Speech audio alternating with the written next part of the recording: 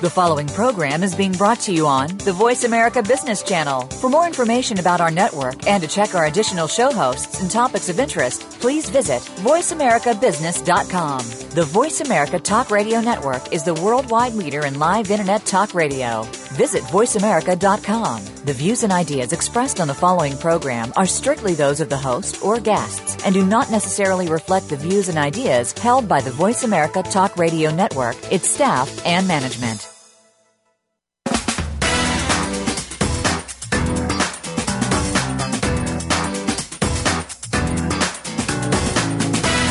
Welcome to the most nutritious hour of business talk all week.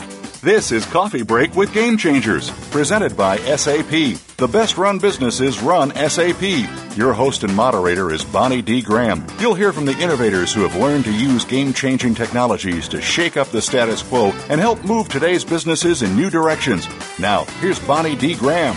Welcome, welcome, welcome. And if you want to run with the Game Changers, I promise you're in the right place. If you're keeping track, this, according to my statistics, my high-level mathematical calculations, this is episode number 192 of Coffee Break with Game Changers. Just wanted to get that in. We are live. It is July 29th. Woohoo. Okay, let's start talking here. The buzz today, the secret is out. You want to know what the secret is? You better stick around. So here's our topic today. So you're a woman and you want to start or grow and expand your own business. That is great news because women are the fastest growing segment of business owners in the United States today. That's all good. But hold on, there's a caveat here. Compared to men business owners, women tend to have smaller companies. We tend to have less revenue that our companies generate, and we tend to employ fewer people. What does this mean? Is it good? Is it bad? We don't know yet. But these are differences that need to be looked at and examined and accounted for. If they matter to you, if they mean something about business success, what can you do to change the balance, to change the numbers in your favor? We have a panel of 3 experts. They are engaged in this topic. This is what they do. They love to talk about it. And they're going to reveal the key factors holding back women business owners and give solid advice for business success for female. And hey, guys, if you're listening, we want you to stick around because there's advice for male entrepreneurs here too. So stick around for the next hour. These are insights you will not want to miss. Even if you're not a business owner, you're not an entrepreneur, you're not a startup, you may know someone who is, someone who has that gleam in their eye who wants to be their own business person. You got to share this with them. So the experts speak. First up, I'm delighted to welcome back on Game Changers Radio, Jane Wesman. She spells her name W-E-S-M-A-N if you want to look her up. She is the founder and everything at Wesman Public Relations Incorporated. And here is a great quote from Jane. She says, "The road to success is not a solitary journey." Jane Wesman, how are you? I'm great today. How are you? I'm fine. It's a sunny day, clear blue skies. I'm on Long Island. Are you in Manhattan today, Jane? I'm in Manhattan. I'm wearing my little black dress today, little sleeveless, very beautiful, fashionable dress. I look great. I feel great, and I'm ready to go. I'm glad you're ready to go. Now, tell me about this quote, Jane. This is a Jane Wesman original. The road to success is not a solitary journey. What are we talking about here? I think that the biggest problem that entrepreneurs face is that they, particularly women, is that they think they have to do it alone. And they don't build strong enough teams, advisory boards. They don't reach out to other people to really help them. There is no way you can succeed without some type of team around you. That doesn't necessarily mean just employees, but there are lots of other people that can help you, and we can talk about that as we go on this morning. Thank you very much, Jane. Very interesting. And that's part of the reason we're doing this program. And I met you recently on another series we do called Game Changing Women Radio. And we thought it was such a good topic. We wanted to bring you over here to Coffee Break. We have a very large established audience. But Jane, do you think that when women cook up this idea of starting a business, that they do it in a vacuum? They do it perhaps after their workday, late at night, or they do it when they're driving and they make mental notes, or they talk into a recorder, or they take memos on their iPhone, voice memos, they get them and say, yeah, that's a good idea, I'm ready, and they don't share it with anybody? How long do you think that solitary process lasts? What do you observe? I think it's a really big problem for women, and it shows in their inability to articulate what their business is all about. So one of the first things you need to do when you come up with an idea for your business is you really need to be able to describe what that business is very concretely and concisely, and then start sharing this information with other people. So this involves networking. This involves finding advisors to help you. This involves testing your idea to make sure it's going to work, whether you're going to be looking for funding or you're going to bootstrap the business. So it begins with this concept that I think women often are inarticulate in what it is they're trying to do, or they feel shy, or they feel uncomfortable talking about themselves. They feel like they're bragging, and that in themselves, that in itself isolates them. Interesting. And one more question before I introduce our second panelist. Jane, do you think women are afraid somebody's going to basically shoot them down? Oh, Jane, that's been done. I know 20 women who are doing that. It's a crowded field. Why would you want to do that? Or, Jane, what do you know about running a business, honestly? I mean, maybe it's the slings and arrows that make us keep our mouths shut when we have a business idea. Quickly, what's your observation on that, Jane? You know, Bonnie, I never thought about it that way, but that really is insightful. And I remember when I started my business many, many years ago, some people said to me, Jane, you're going to be really great at this. And I didn't understand that, how they knew. And some people said, are you really sure you know what you're talking about? So, yes, perhaps women feel shy and uncomfortable. But what I'm saying is when I speak in front of a group of women entrepreneurs, and they're coming in for some type of training or to learn something, and we go around the room and we ask women to explain what their business is, often they cannot articulate it. So if they can't articulate what their business is about, how can they reach out to other people? How can anybody help you if they don't know what it is you're doing? Great point. And that, I think, is our success tip number one, is know from what you speak, or something convoluted like that, is what the heck do you think you're going to do in this business? Tell me, maybe in just one sentence, articulate, be specific, right? Bonnie, I think it's choose an idea, choose a business, be passionate, and stick to that business. And that's the other key. Too often, especially women who are in some type of consulting business, they have an idea for a business and they start moving ahead, and then some offer comes along. Somebody says, oh, but could you do this or could you do that? Yes. And instead of staying on track, they move off track. So I say, choose an idea, be passionate about it, articulate it, share it with as many people as you can. I think the show is over. We just did it, Jane. No, I'm only teasing. Thank you, Jane Westman. Great advice. You have brought us two amazing women who are panelists with us today, and I'm going to introduce our second panelist. She is Sandi Webster. Those of you out there who want to look her up, well, Webster, you know Sandi is Sandi. She is with Consultants to Go, LLC. That's C2G. She'll tell us about that later in the show.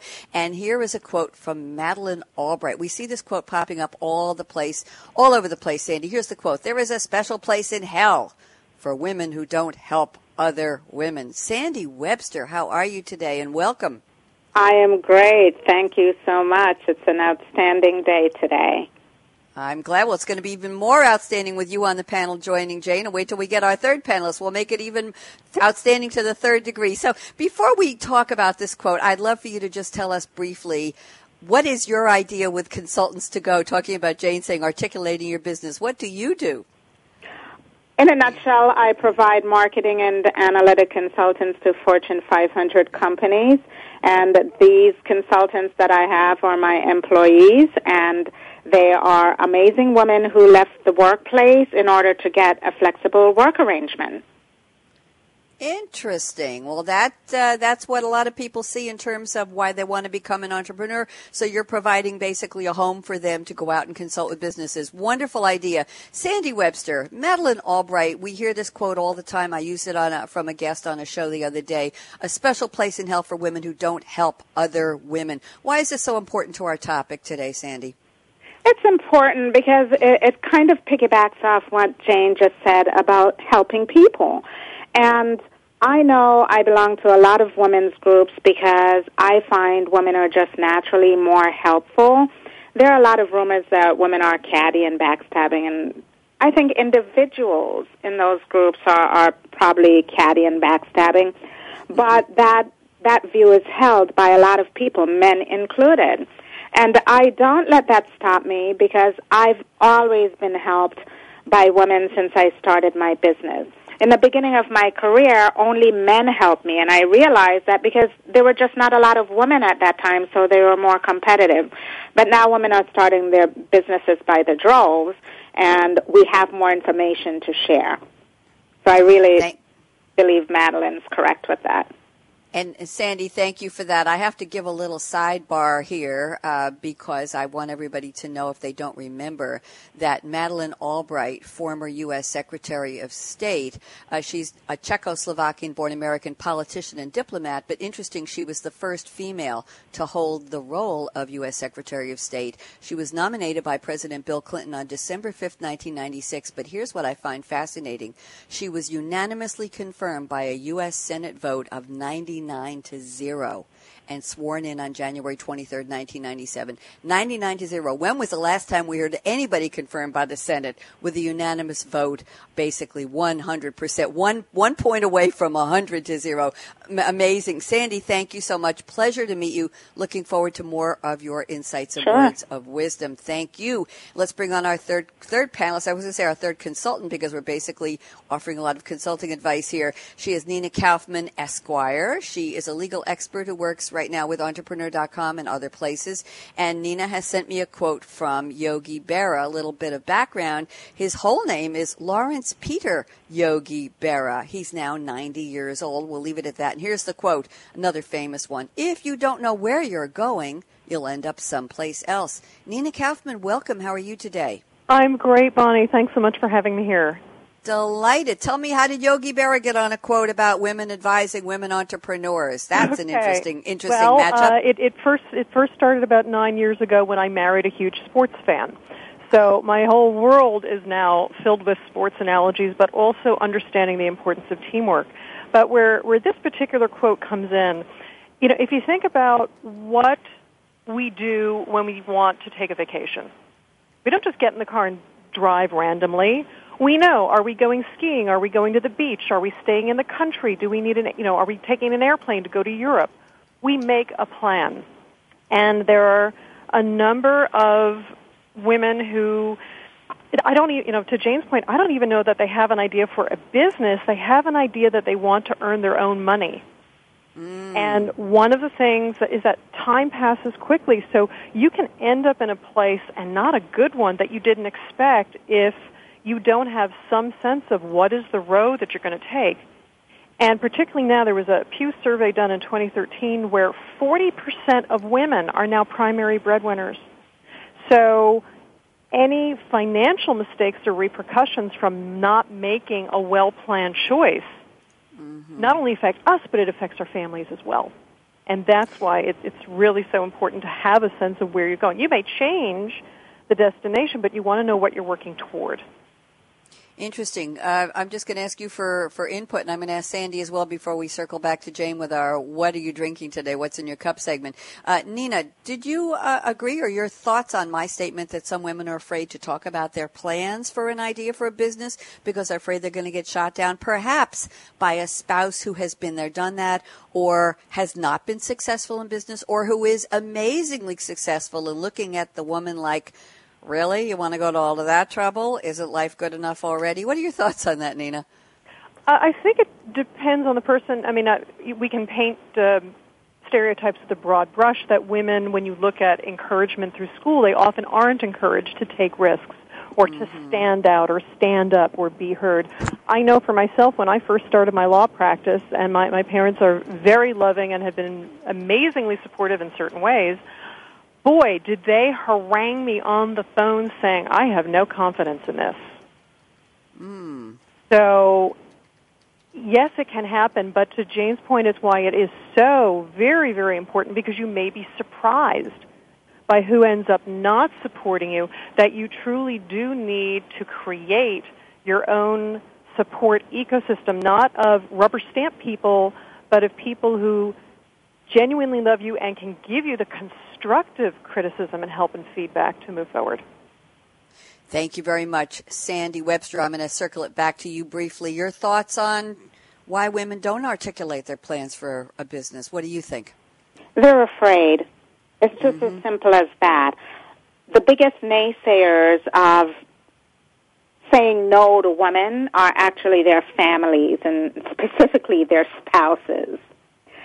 They are afraid of the change that will happen in their lives when this woman becomes more powerful and can have a say. And so women are really concerned. You know, we always worry about other people and not ourselves. What are other people going to think? What is my spouse going to say? How is this going to impact my children? And not really stepping into their own power. And I think they're just afraid of all those changes that will happen, why they don't move forward with things.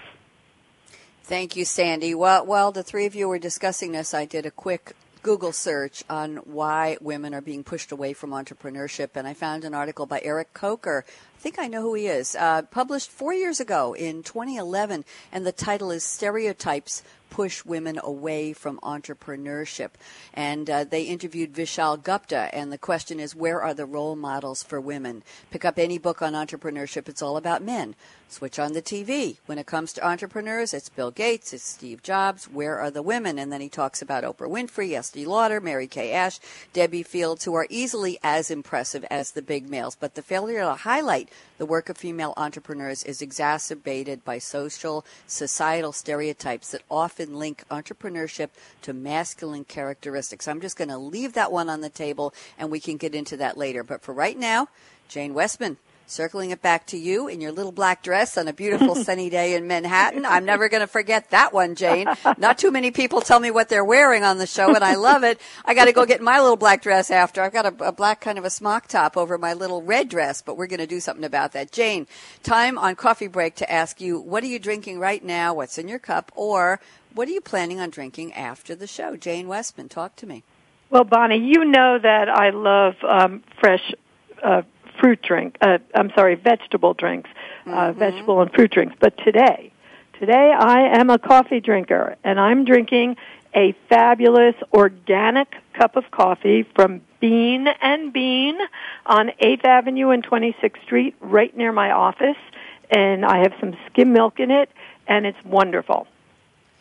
And is there a name for this special drink, this organic coffee? Does it have a flavor, Jane? No, it's regular. I don't know what type of coffee this is. It's the Bean and Bean House Blend. So Bean and Bean is this new coffee place that just opened up on the corner near my office. Well, I think we just gave them a little plug. Thank you very much. Yeah. I love and is it BEAN and BEAN? Just wondering. Yes. Okay, because we have a new coffee place that opened in Great Neck about 6 months ago called, it's spelled CAFFEBENNE, like Italian for Cafe Bene, but I think they mean you to pronounce it Coffee Bean. I've never been in there, but that's just my guess. So thank you very much for that. Sandi Webster, where are you right now, and what are you drinking, or what are you planning to drink? I'm at home in Brooklyn, and unlike Jane, I'm wearing all white because it's very steamy here in Brooklyn. Yes. And I am drinking my own fruit juice that I make. I make an entire batch every week, and it's all the fruits that's left over from the week before. I can't say that it's organic, but it's natural. And I add my own special sauce, which is a little bit of ginger and some sparkling water. And everyone loves it. And do you put this in a blender or a bullet, or what do you do with it? Yes, I put it in the blender, and I freeze my fruit first, and I put any kind of fruit, whatever I have, so it's never the same. It's always different. But I find adding the ginger and the sparkling water really helps to give it a kick, and it's just delicious. And it's a little icy because it's frozen. But Bonnie, can you tell how mellow Sandi is because she's not caffeinated? I mean, I do not drink coffee or tea or anything. I'm sorry. I can hear it. Absolutely. And Sandi, I love that idea. That's like okay, what didn't we eat? Is it still alive? Has it not turned into something that needs to go in the trash? Let's reclaim our fruit and freeze it. I love the idea. I never throw fruit out, ever. I can tell. I love it. It sounds like a good habit for you and for your family, and your refrigerator is probably very thankful too. So thank you, Sandi. By the way, Sandi, what's the predominant flavor in this week's fruit juice? Would it be strawberries or peaches or pears? It is watermelon. I had a feeling there was and is the ginger fresh? Do you grate the ginger? Yes, well, my fresh goodness. Ginger. I just cut a piece off and drop it in. I keep fresh ginger in the fridge, too. I'm going to have to go talk to my ginger and see what kind of fruit we have to add to it. Thank you very much. We just got a new recipe. Nina Kaufman, where are you? What are you drinking? Talk to me. I am in Manhattan, and I am not drinking anything that I had to really spend a lot of time cooking and preparing, which is why I absolutely adore my Isogenics chocolate protein shakes. I've been involved with the Isogenics nutrition program for about 3 months, and I found that not only does having the shakes give me really good, solid nutrients in the morning, but I'm not skipping breakfast and going right to the coffee that Jane's having.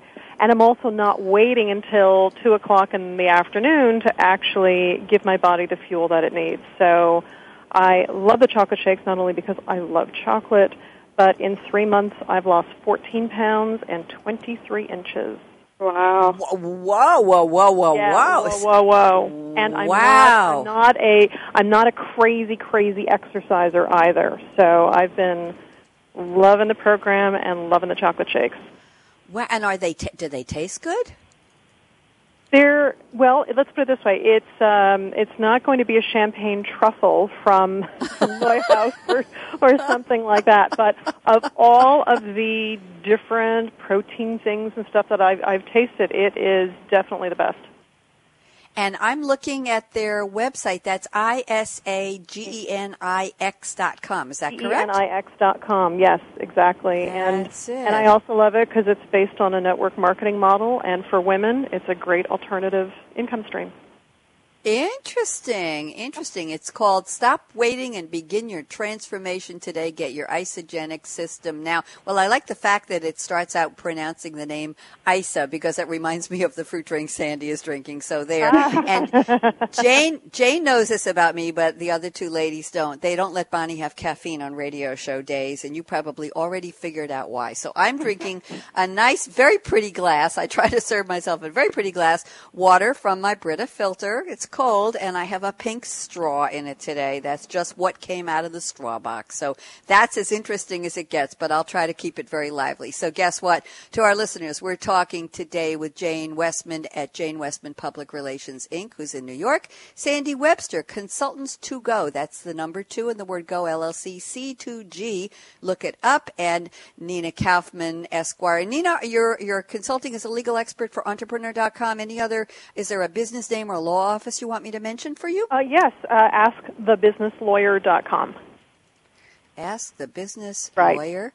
All right, I'm putting that in my notes. Thank you very much. Should have asked you before. Terrific. And I'm still Bonnie D. Graham, and I plan to be after the break. We're going to go out for just 90 seconds. Brad, get ready. We're ready finally for our opening break. And when we come back, Jane Wesman's going to kick off this round table. Our topic today is Success Secrets for Entrepreneurial Women. If you've been listening, I think you've already gleaned a bunch of secrets already. We're talking to 3 very focused, directed, successful women who know what they want to do. They have achieved a great deal of success themselves, and they're going to share more tips and techniques with you. And by the way, men, stick around. We've got information for you as well. So don't even think of touching that mouse, that app, that dial. We'll be right back. Brad out.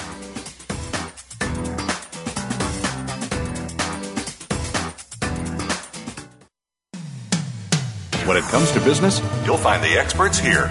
Voice America Business Network.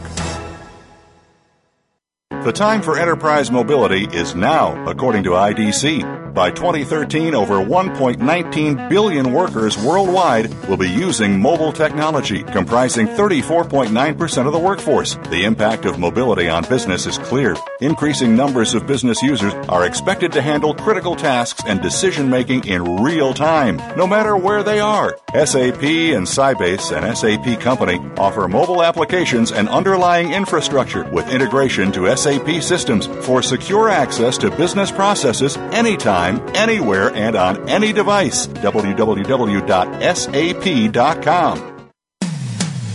When it comes to business, you'll find the experts here. Voice America Business Network.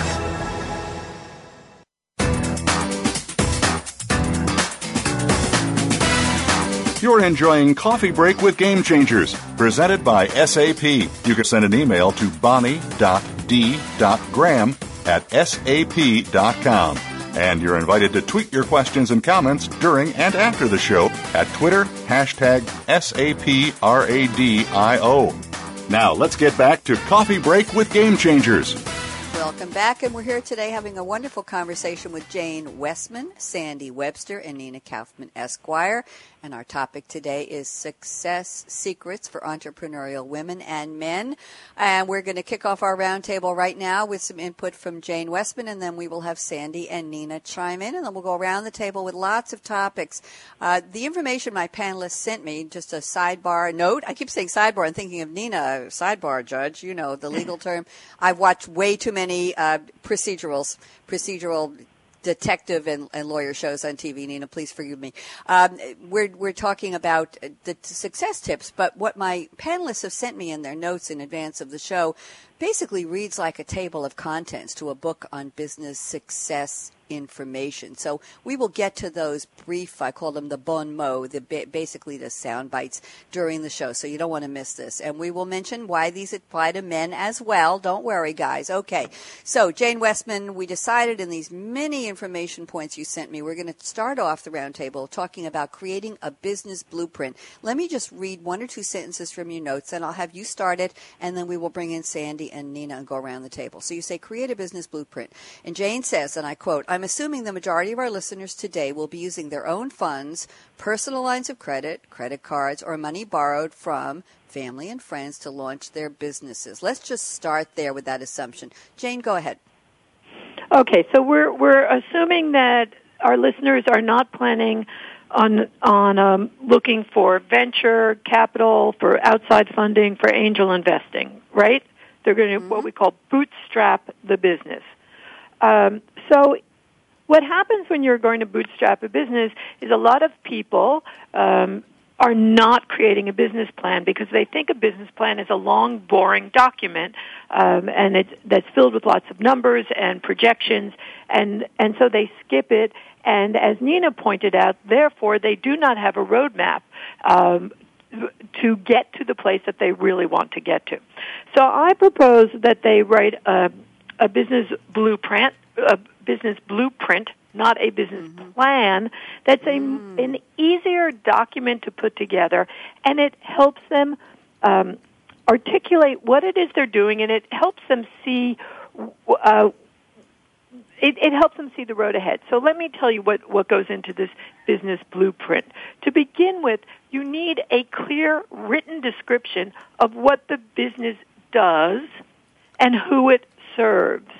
And once again, I have found, particularly when I meet with groups of women entrepreneurs, that they really haven't done that. They have an idea for a business. They have a passion for this business, or they have a skill in this field, but they haven't gotten beyond themselves. So they're not clear about who their customers are, who will need this product or service. So that is the first thing that has to go into the business blueprint. The next part is a description of how the business will run on a day-to-day basis. What is it that you're going to be doing, that the business does every single day? So in my business, in which I do public relations and publicity for books, what do I do on a day-to-day basis? I reach out to the media, and I try to get the media interested in the books that I am promoting.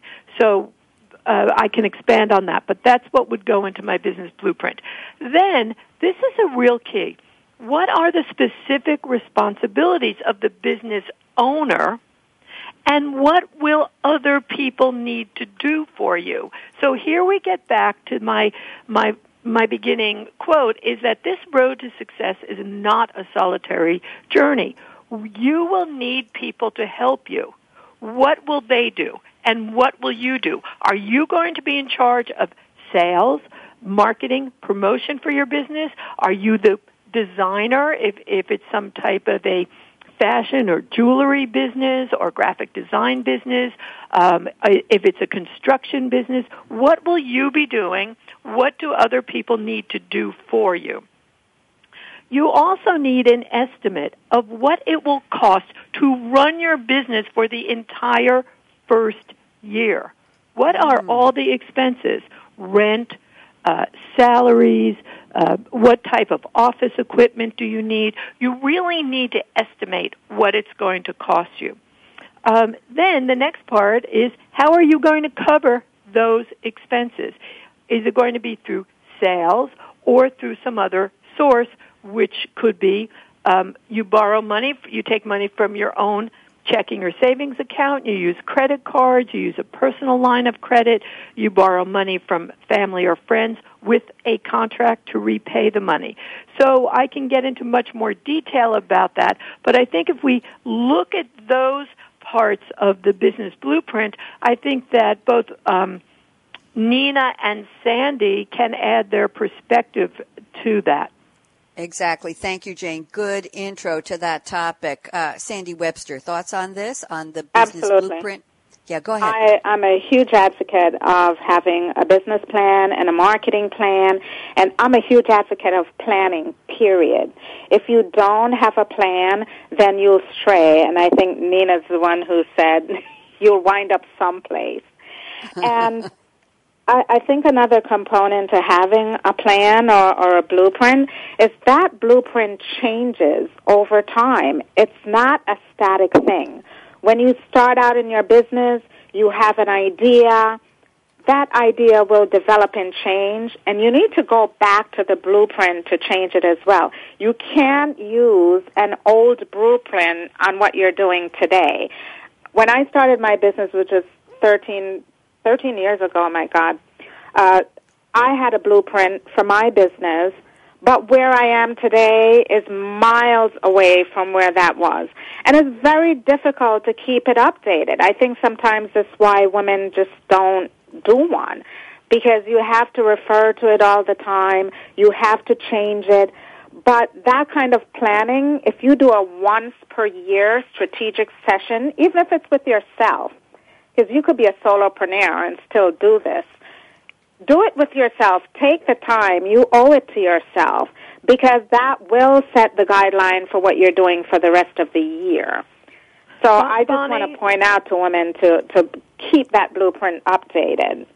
And Good Bonnie, point. I'd like to jump Yes. in here a second. Jane. This is Jane.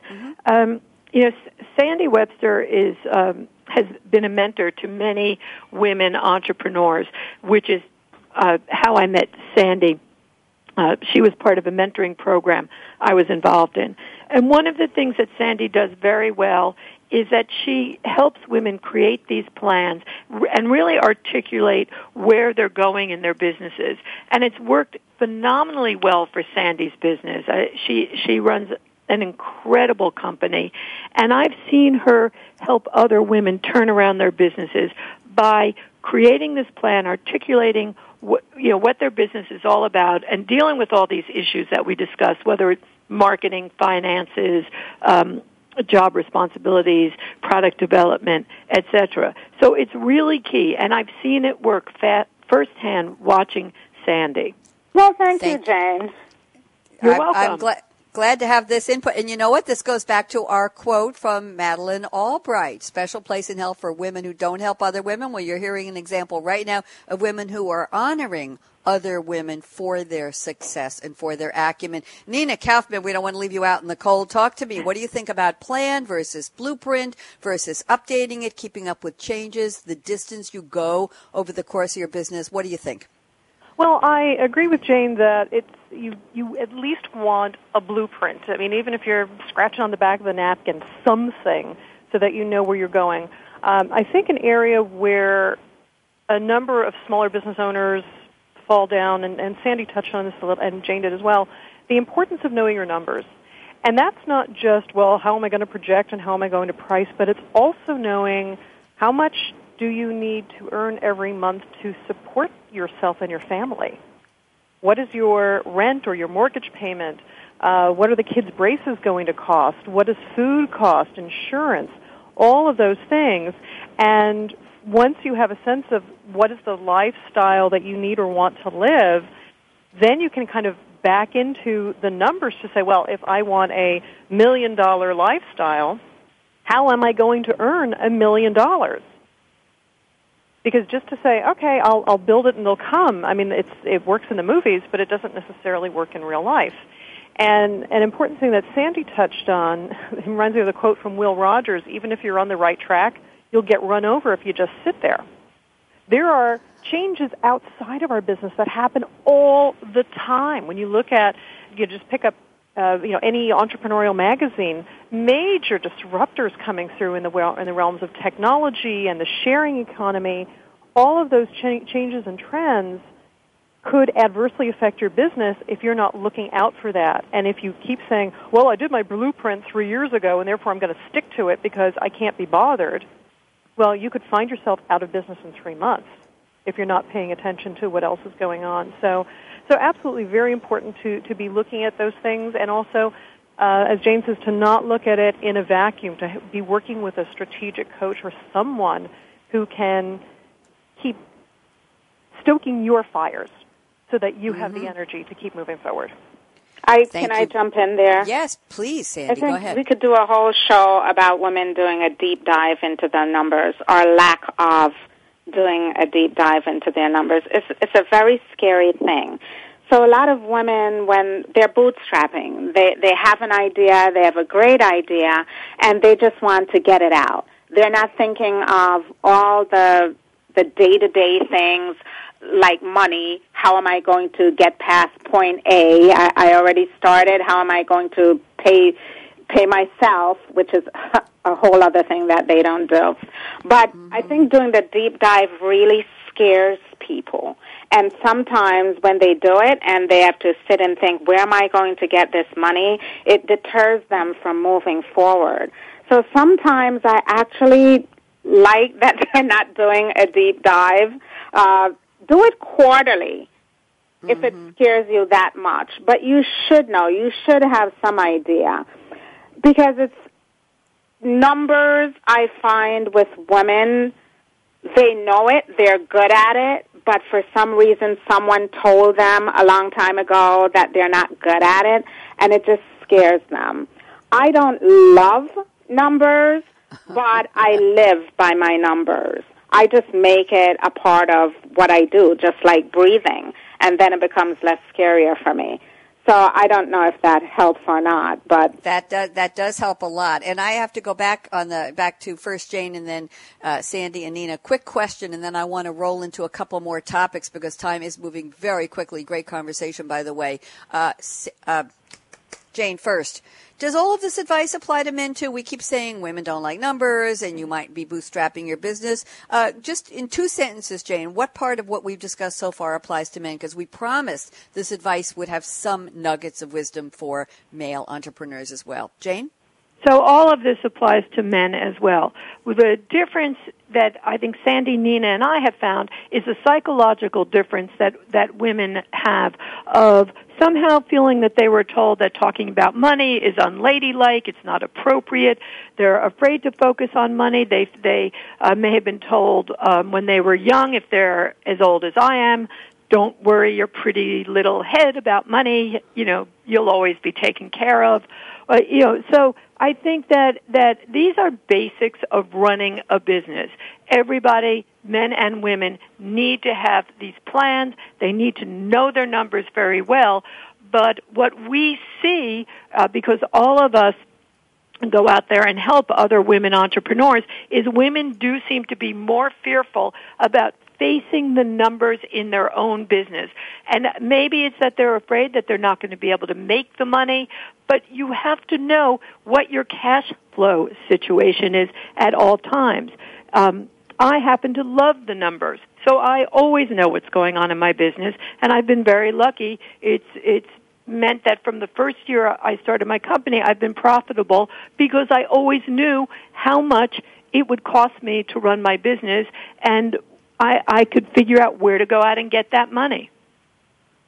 And, Thank you, Jane, women actually do numbers. They just don't see it that way. We run the budgets in our homes. We do the supermarket shopping. We can tell prices of, what cereal costs in this supermarket versus another supermarket. So we're dealing with numbers every day. We balance the checkbooks in our homes. So we're doing these things. We know when our children need braces and the cost of the braces.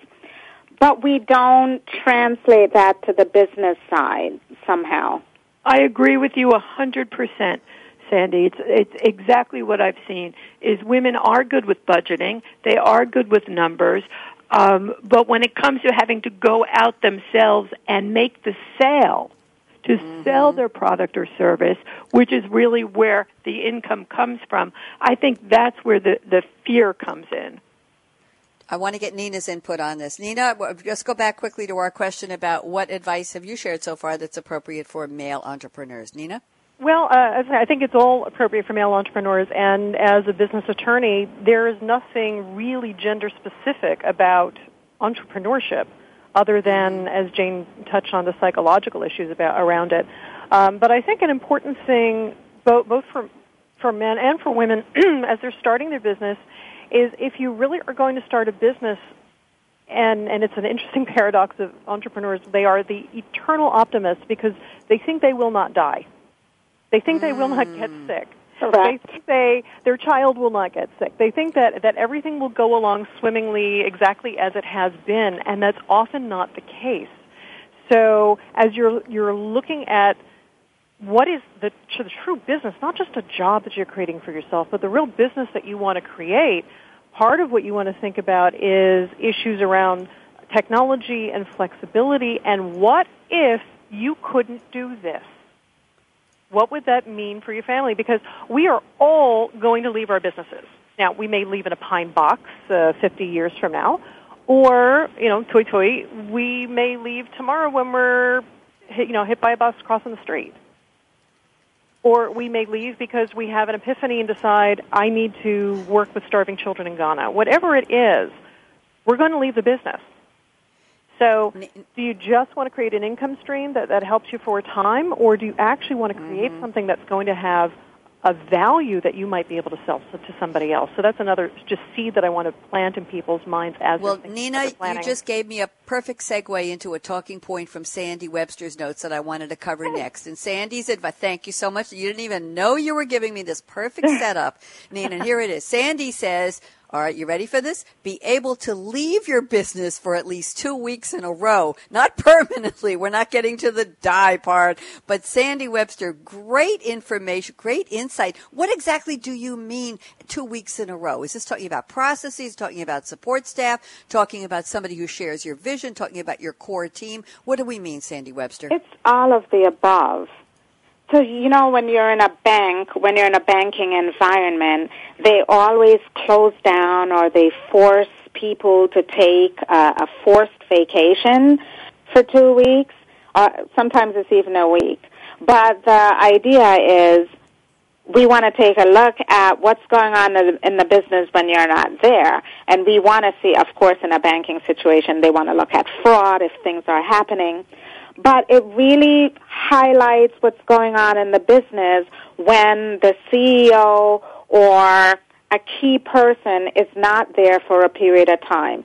Do you have the processes in place to allow other people to step in and run your business while you're gone? Those processes are so key that they're written down, not just in your head. They need to be on paper so someone else, if, God forbid, I get hit by a truck, someone should be able to come in and keep my business going. And this 2 weeks in a row really help your employees, if you have any, or other people, to come in and say, you know, I've had a great idea, and Sandi didn't want to execute this. Maybe I'll try it now while she's gone. But it gives your employees ideas of executing their own ideas that they've had. So all of this helps the business. In the beginning, my business partner and I would never take 2 weeks at a time. It was just unthought of because we are so critical to the business. That's what we thought in our heads. Our business cannot run without us. But your business really should be able to run without us.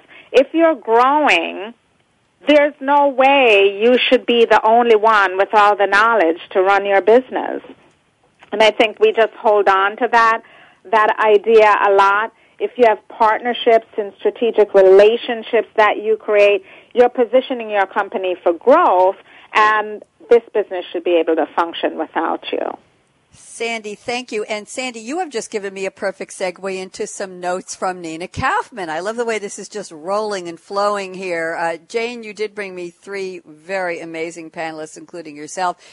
Nina Kaufman, I'm looking at your notes, and let's just riff off of Sandi's point about someone should be able to run your business. You've got your processes in place. They understand what is supposed to happen. Take 2 weeks off and don't be sitting by the email or the phone every 32 seconds. But here's an interesting segue, talking about sharing your business or your vision. Nina Kaufman says, don't hand out equity like Tootsie Rolls. And Nina, as an attorney, is so ethical. She put the little copyright trademark symbol next to Tootsie Rolls. I thought that was great. We don't abuse or use anybody else's trademarks here. So Nina Kaufman, segueing from somebody else should be able to know the processes and run your business to don't hand out equity like Tootsie Rolls. That sounds great advice. What does it mean? What it means is that very often when business owners are getting started, they're strapped for cash. So one of the ways they want to give people an incentive to work really hard and help build up their business is by saying, hey, I'll give you a piece of the action. Now, that's all very well and good when basically the piece of the action is, worth toilet paper. But when things start to grow, what people don't often realize is that being an owner gives you not only rights but also obligations. And when you're in the mix with someone as another business owner, they have the right to have an input on your management decisions and the direction of the company and how money is spent and to spend that money.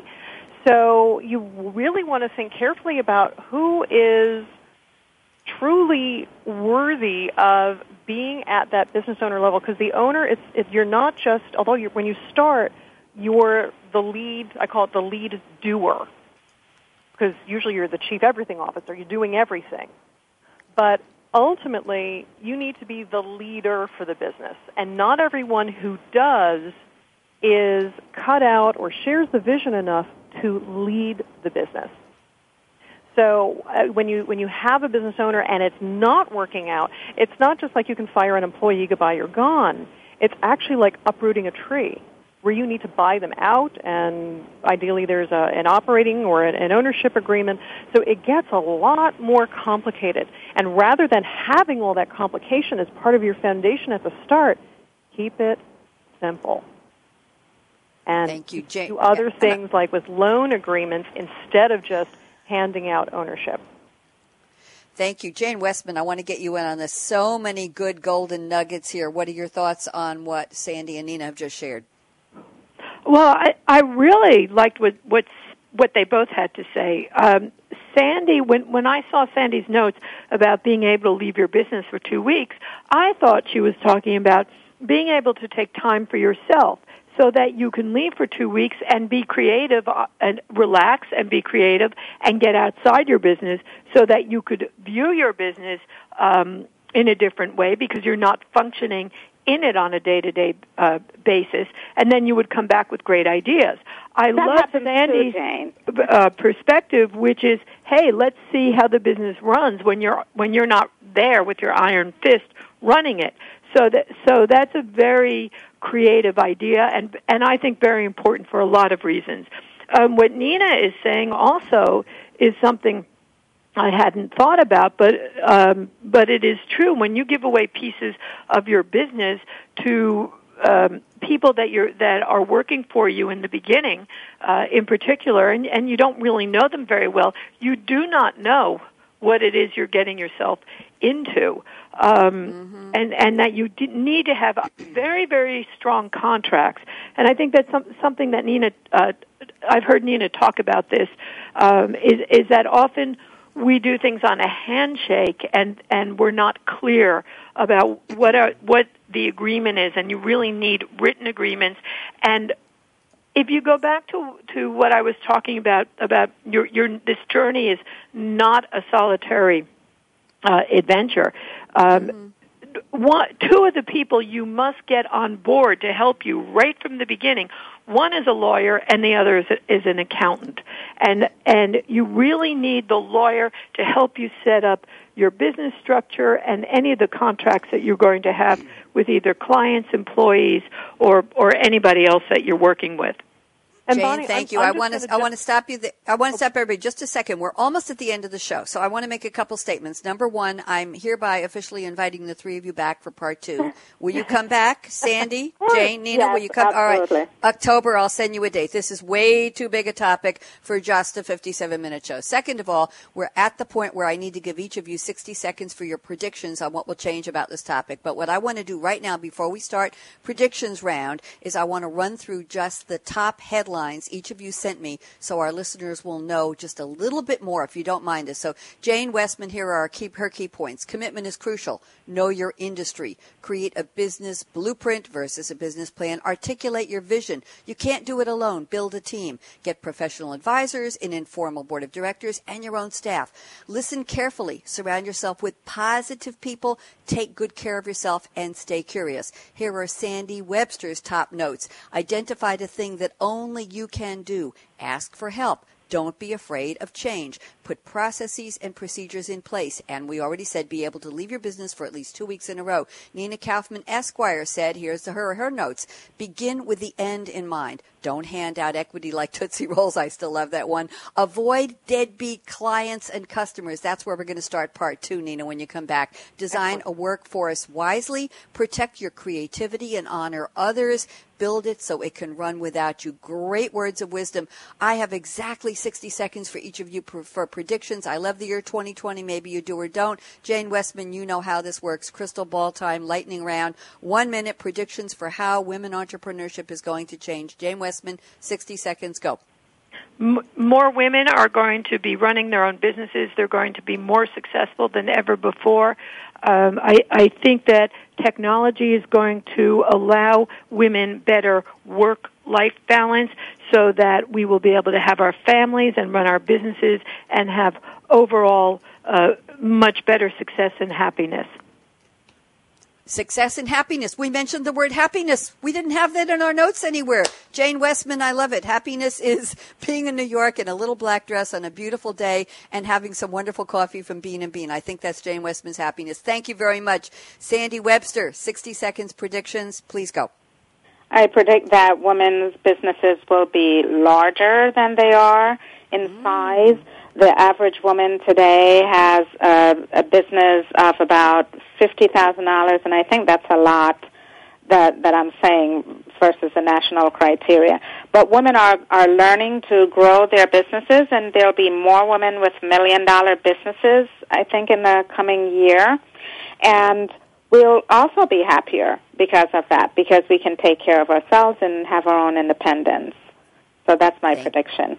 Thank you very much, Nina Kaufman, Esquire. I saved 60 seconds. We're actually a little ahead of schedule. Go ahead, Nina. What I see coming up is the increase in collaborative platforms so that business owners don't have to be so isolated. They can do more with what they call a dispersed workforce so that I can work with, let's say, Cindy in Idaho and Jennifer in Montana, even though I'm here in New York. And that will enable women to create a greater community, and men too, of seeking out the highest and best service provider at the best rates for them so that they can, again, create the virtual teams that they need to get their business running. Thank you very much. Go ahead, Sandy. Bonnie, I have one other Jane. real quick prediction. Nina, Sandy, and I are going to write the ultimate guide to women entrepreneurship, and it will be published in 3 years from now.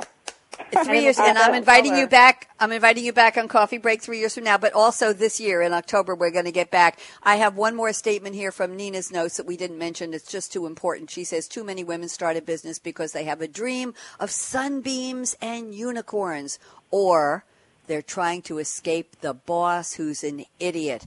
Amen to that. Thank you very much. We're just about out of time. I'm going to give the three of you a homework assignment if you'll accept it for me. When we come back for part 2, I'd like you each to bring the names and a little tiny 2-line bio of women, very well-known women entrepreneurs, aside from the three of you, who have made it big, who are an inspiration, and why. Let's do a couple of case studies, because I read that article about how the societal stereotypes are contra to women being successful in business, and we only really hear about the men most of the time. So let's do a little bit of case study digging into when we start the next show. I want to say thank you so much. I have 1 minute left, and I can do this. Thank you so much to Jane Wesman. Jane, you organized a fabulous panel. Thank you so much. Very grateful to you. Sandi Webster, so pleased to meet you at C2G. Nina Kaufman, Esquire, columnist at Entrepreneur.com. Delighted to meet you as well. I have a lawyer in the family near and dear to me, so I have great respect for your profession. Oh, my God, for that. Oh, thank God for that as well. We have doctors, too, and I respect that also. Very interesting family tree here. I'm Bonnie D. Graham. This has been a very lively and interesting episode of Coffee Break with Game Changers. I'll be back tomorrow. Let's see, what shall we do? Oh, tomorrow is Internet of Things with Game Changers. We'll be back with another lively panel, and I have a call to action for all of you, wherever you are. And by the way, I think it's the first time we've had an entire panel based in New York, including me. So there you go. Here's my call to action. Fasten your seatbelt. What are you waiting for? Go out and be a game changer today, whatever that means to you. Signing off for now, Bonnie D. Graham. Bye-bye. Thanks again for tuning in to Coffee Break with Game Changers, presented by SAP. The best-run businesses run SAP. To keep the Coffee Break conversation going, tweet your questions and comments to Twitter, #SAPRADIO. Please join your host, Bonnie D. Graham, again next Wednesday morning at 8 a.m. Pacific Time, 11 a.m. Eastern Time on the Voice America Business Channel. Have a great week.